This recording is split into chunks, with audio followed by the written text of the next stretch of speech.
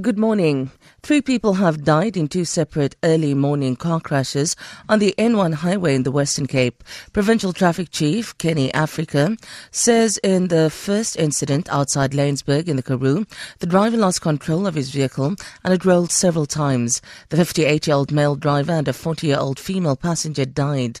Africa says in the second incident on the N1 heading into Cape Town, officials are still on the scene. Currently, the N1 just outside Kraaifontein at the train bridge, a driver of a Golf motor vehicle lost control, went over the bridge, and the driver died in this accident. Currently, the N1 at Kraaifontein is closed for traffic. Higher Education Minister Bladen Zamande wants Intellimali managers to face the music for a blunder that resulted in an NSFAS student receiving 14 million rand. The Walter Sisulu student went on a spending spree, playing more than 800,000 rand of the amount.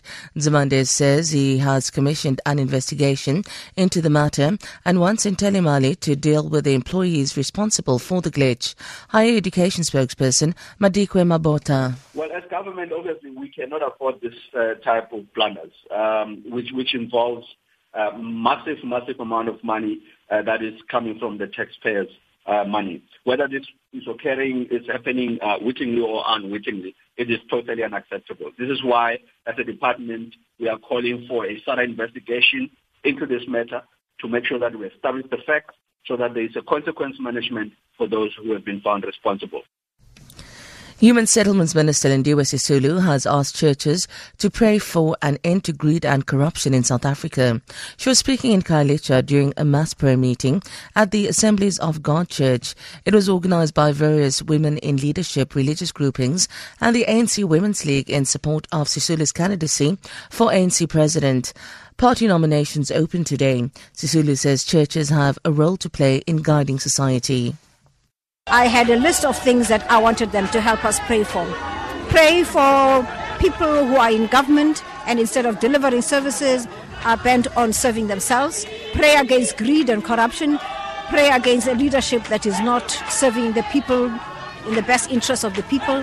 Pray that we are able to get over this violence against women that seems so rampant. Pray to ensure that our children are safe.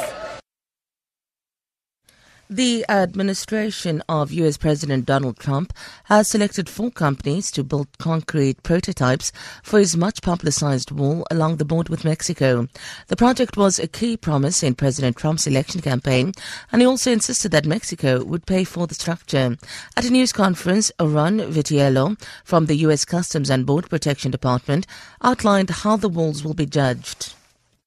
Prototypes are designed to be 30-foot long as well as up to 30 feet high, and they'll be in close proximity of each other in the San Diego area. And then testing will look at things like the aesthetics of it, how penetrable they are, how resistant they are to tampering, and then scaling or anti-climb features.